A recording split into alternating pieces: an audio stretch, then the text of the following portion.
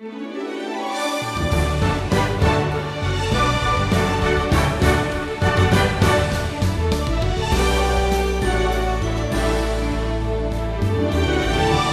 is omniscient. That means He knows everything that there possibly is to know. He's omnipresent, which means He's everywhere that anyone can possibly be. And He's omnipotent, meaning that He can do anything that He pleases.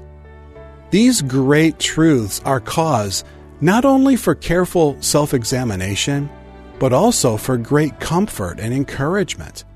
Stephen called this lesson uniquely crafted by and cared for by our Creator God. I read some time ago about a man who wasn't what he pretended to be. Several years ago at the annual Marine Corps birthday ball, a veteran appeared in dress uniform, wearing a chest covered with medals, impressive looking for sure. But when another Marine there noticed that one of the man's medals had been pinned on upside down, he became a little suspicious. He snapped a little photograph and sent it off to the FBI. Well, turns out this man was an imposter. He'd actually been dishonorably discharged from the Navy many years earlier. I couldn't help but think, isn't it a terrible thing to pretend to be something you're not? Well, the truth is, at heart, we are all potential imposters, and we can become actually good at acting like someone we really aren't. We can represent a spiritual life we're not really living or even interested in living, after all. With that in mind, we come to Psalm 139, and David is writing to remind us that we're not going to get away with pretending, because God knows who we really are, no matter how many medals we pin to our chest. This particular attribute of God knowing who we are is called omniscience, all-knowing. That's what David writes about here now in verse 1. O Lord, you have searched me and known me. Now this word searched refers to a diligent investigation.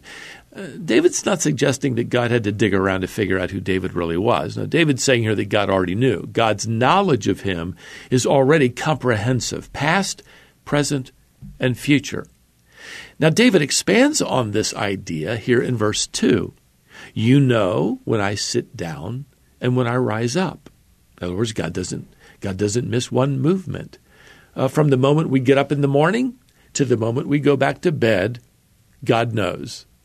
David then adds here in verse 2, you discern my thoughts from afar. God not only knows our movements, He knows our motives. Now verse 3, you search out my path and my lying down. That's another way of saying all day long, God knows every detail of your path, whether you walked or drove to work or rode your bike.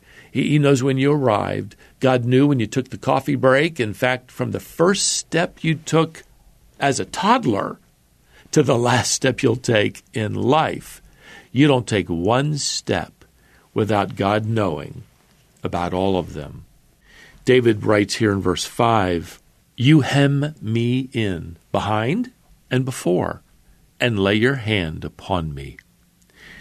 Now, this Hebrew term translated hem here is used to describe a city that's under siege. All of the escape routes have been cut off. The inhabitants are now hemmed in. Well, David is saying here that his powerful God has surrounded him with care and concern. And this kind of truth brings him great delight. He writes here in verse 6, such knowledge is too wonderful for me. It is too high. I cannot attain it. Instead of creating dread that God has hemmed him in, that God is watching him, well, David is actually joyfully saying here, God, you know everything there is to know about me. And this is wonderful news. Beloved, let me tell you, God knows the best about you. And listen, He knows the worst about you. In fact, one author wrote it this way, there is tremendous relief in knowing that God's love for me is totally and utterly realistic. It's based on prior knowledge of the worst about me, so that no discovery can disillusion him about me. There's nothing that can surprise God about you.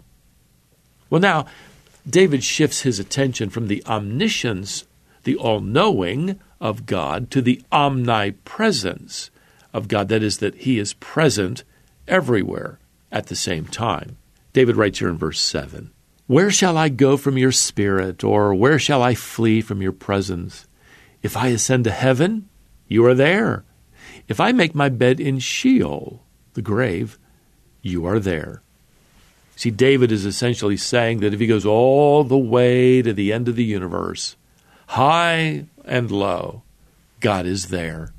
Verse 9, he says, "If I take the wings of the morning and dwell in the uttermost parts of the sea, even there your hand shall lead me, and your right hand shall hold me." To take the wings of the morning, by the way, refers to going infinitely east toward the dawning of the sun. And to dwell in the uttermost parts of the sea more than likely means to go infinitely west toward the Mediterranean Sea. So what David is saying here is whether he goes east or west, God's waiting for him when he arrives. Well, now, what if the lights of the universe go out? Can God see in the dark? I'm reminded of one summer evening when I read about New York City having a power blackout due to a severe thunderstorm. All the lights suddenly went out. Tens of thousands of people within minutes poured into the streets, breaking into stores, stealing whatever they could, starting fires. When it was over, more than 2,000 stores had been plundered. The loss and damages were estimated well over $1 billion. Does God lose control when the lights go out? Well, David answers that God can see in the dark. In fact, he's an eyewitness to every crime and every scene. He writes it here in verse 12 this way, "Even the darkness is not dark to you. The night is bright as the day, for darkness is as light with you." Well, now with that, David moves on to describe God's omnipotence, that is, all power or infinite power. Verse 13, "For you formed my inward parts. You knitted me together in my mother's womb."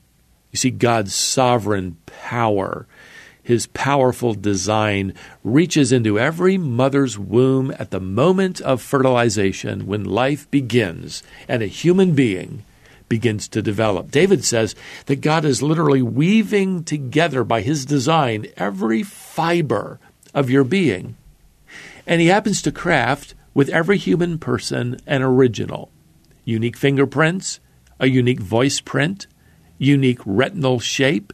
You are, beloved, one of a kind. Every advantage, every ability, every disadvantage, every disability is sovereignly woven into you by your Creator. So whatever your condition might be today, surrender it to the Lord, your Maker. Ask Him for His grace, His wisdom, His strength to take one day at a time as you depend upon Him. And that kind of surrender to Him, by the way, can make the most disabled among us powerful testimonies of God's grace being sufficient. It can cause the rest of us who watch anticipate with even greater joy our own future. And for you, perhaps that's a perfected body as you reach your home in heaven. Some time ago, I read about a young man named Nick, and due to a rare genetic disorder, he was born without arms or legs. And as you can imagine, growing up, he struggled emotionally and physically with his condition. But after he became a follower of Jesus Christ, he wrote this: "When people read about my life or witness me living it, they're prone to congratulate me for being victorious over my disabilities. But I tell them that my victory is in surrender, when I acknowledge that I can't do this on my own. Once I yielded to Christ as my Lord and Savior, the Lord gave my life meaning when no one and nothing else could provide it. And if God can take someone like me, someone without arms and legs, and use me as his hands and feet, he can use anybody. It's not about ability. The only thing God wants from us is a willing, surrendered life. Wow. Well, that to me sounds a lot like David as he writes here in verse 14. I praise you, for I am fearfully and wonderfully made. That Hebrew word translated wonderfully can be translated uniquely. See, David's declaring that he, like all of us, have been uniquely crafted, designed by our Creator God. Now, let me tell you, this is an amazing statement of faith, isn't it? To accept God's design for you, that's a great statement of faith and trust in Him. Surrender, then, to your Creator and to His design and to His purposes, His plans for your life today as you trust Him. And then point people to who He is to you. Your omnipotent, your omniscient Creator.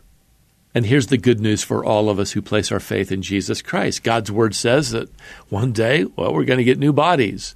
We're going to get perfectly functioning brains, every part of us working perfectly. No more disability, only glorified ability to serve God and praise Him forever. Frankly, we can't imagine, beloved, the future God has planned for us. As we wait for that day, well, may the grace of the Lord Jesus Christ and the love of God and the fellowship of the Holy Spirit be with you all. Amen.